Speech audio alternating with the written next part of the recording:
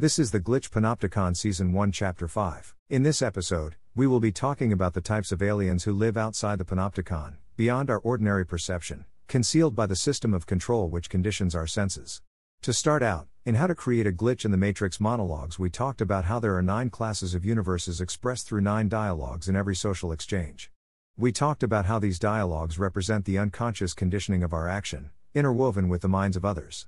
Now, among these 9 classes of parallel universes, are universes where our alters look different, where they talk differently, where they are different in every essential way but for our consciousness.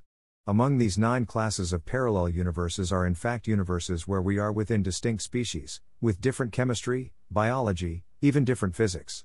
But our consciousness is the same. Thus, it is not that unusual when one steps beyond the Panopticon to witness oneself in a different body, even of a completely different kind.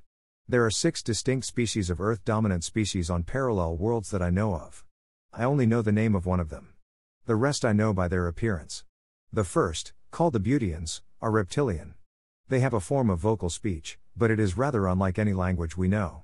Then there are the blue aliens, silicon-based life forms, who consume silicates and metabolize them. They communicate through carefully coordinated shifts in posture and posing. That is, visually. Then there are the octopus-like species. The Greys. The tall red-haired aliens. I am sure there are more. However, these are the only ones I have directly encountered. Each species has its own mating habits, forms of communication, distinct evolutionary paths, which must be concealed through the Panopticon. But what unifies them is consciousness. And in fact, on each parallel Earth is a distinct copy of our consciousness, carried in the body of another species. Thus, it is possible in stepping between them to experience the world through the strange and unusual corporeal form of the distinct species. The veil between these worlds is preserved by the Panopticon, whose purpose is to conceal the nature of the multiverse and the various incarnations of our consciousness from us. Now, I wish to note at this point, that this episode may strike some as incredible, even fiction. But I assure you, whether we are talking about monologues or the Glitch Panopticon, all my episodes are based upon my experiences. I have attempted to draw larger principles from them as I go, but the content of the experiences forms a foundation for all my observations. Believe you me, I refused to believe in the existence of aliens for a long time even after I had experienced many encounters with these parallel selves of different form. I finally could not disregard these experiences anymore when recently declassified information became available and insiders spoke out about the existence of alien craft and bodies in the government's possession.